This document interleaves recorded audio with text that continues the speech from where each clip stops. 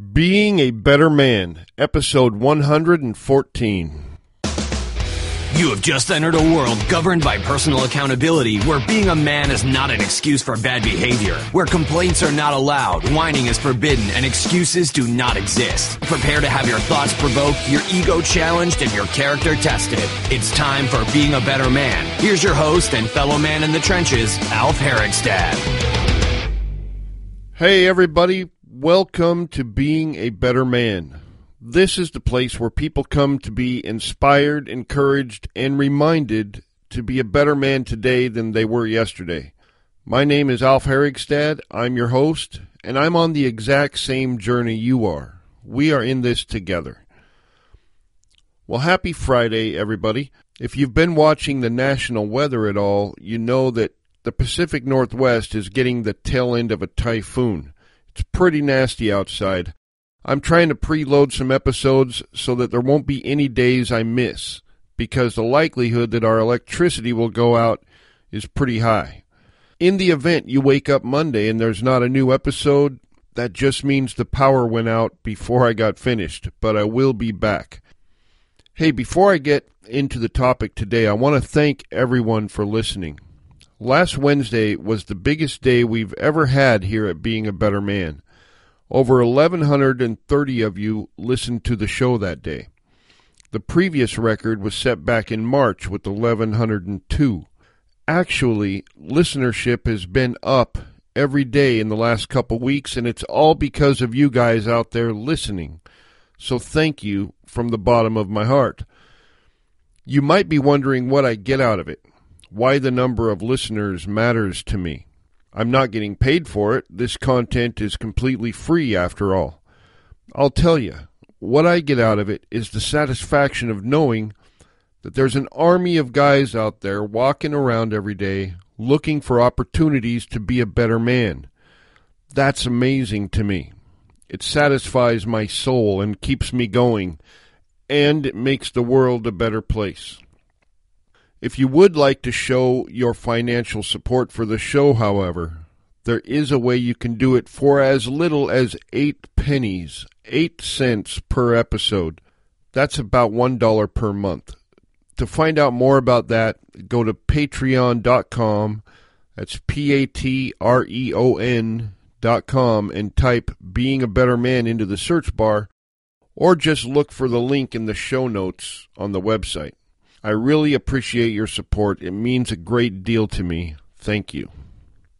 Okay, so the last episode, number 113, was called Best Friends. It was kind of a tearjerker. Not all stories can be happy and funny. Some of them need to be sad because that's how life is. And we are talking about life after all, right? It was an emotional story for me, too. You could probably tell. I had to take a couple breaks while I was recording it because it conjures up a lot of very real, very powerful emotions for me. That's kind of what I want to talk about today. The difference between sharing authentic emotions in a manly way as opposed to the unsolicited, flagrant display of your weaknesses as a man. One of these works and one doesn't, and that's what I'm going to talk about. As human animals, we are all endowed with emotions. They're necessary for our survival, just like our intellect and our physical bodies are. They are part of the equation. There's a wide range of emotions, too, like fear, anger, love, hate, joy, and sadness, to name a few. Of these, some are thought to be perfectly fine for a boy or man to display, while others are frowned upon. I reject that theory. I always have. To me, it always made sense that I was intended to use all the things I was given. In my way of thinking, to deny an emotion is the same as denying hunger or thirst or any other need I might have. As a result, I'm kind of an emotional guy. I'm moved to happiness and joy quite easily. I'm also moved to tears pretty quickly. However, 90% of the time when I'm moved to tears, it's because I am profoundly happy. I am touched positively in such a way that my body can't contain my emotions, like when my children were born, for example, and that is when I cry tears of joy. Likewise, when I experience great, sudden, or tragic loss, I might cry, like in last Wednesday's story, or when my dog Adrian died last year. But these instances are few and far between. They are the exception. But they are all authentic, emotional responses. I never cried from physical pain, not even as a child. I would yell and scream, but I wouldn't cry. And it doesn't make sense to me either, crying from physical pain, because that's a physical thing and crying is an emotional response. To me, this whole idea that crying in itself is synonymous with weakness is just stupid. At some point in the development of our culture, the idea took hold that men should not show their emotions. My father's generation and his fathers before him lived by this rule, and guess what it got them? A lower life expectancy than women. It's not healthy to bottle up all that stuff and deny portions of your human expression. And those emotions always find a way out, regardless. Maybe in another, more negative form like rage or hate or anger and aggression. In short, my opinion is that men who try to swallow or deny certain emotions and unconsciously replace them with others are living a life that is out of balance and unhealthy. So that is one side of the coin. On the other side are guys who abuse the privilege. Rather than share a genuine emotional response, they are the ones who indulge in the flagrant display of every weakness they have. I find it appalling, because that is not the behavior of a man, it's the behavior of a child.